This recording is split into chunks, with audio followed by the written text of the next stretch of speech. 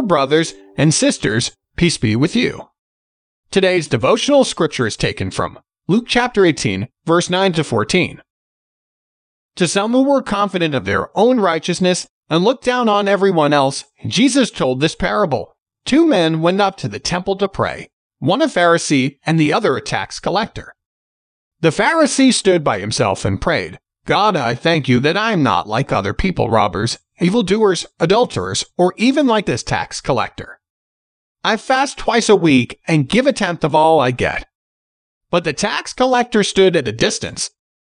He would not even look up to heaven, but beat his breast and said, God, have mercy on me, a sinner. I tell you that this man, rather than the other, went home justified before God. For all those who exalt themselves will be humbled, and those who humble themselves will be exalted. Let us pray. God, have mercy on us, for we are sinners. Amen. May the Lord give you strength to share His good news with others. Today's devotion is brought to you by Growing Faith at Home Ministries.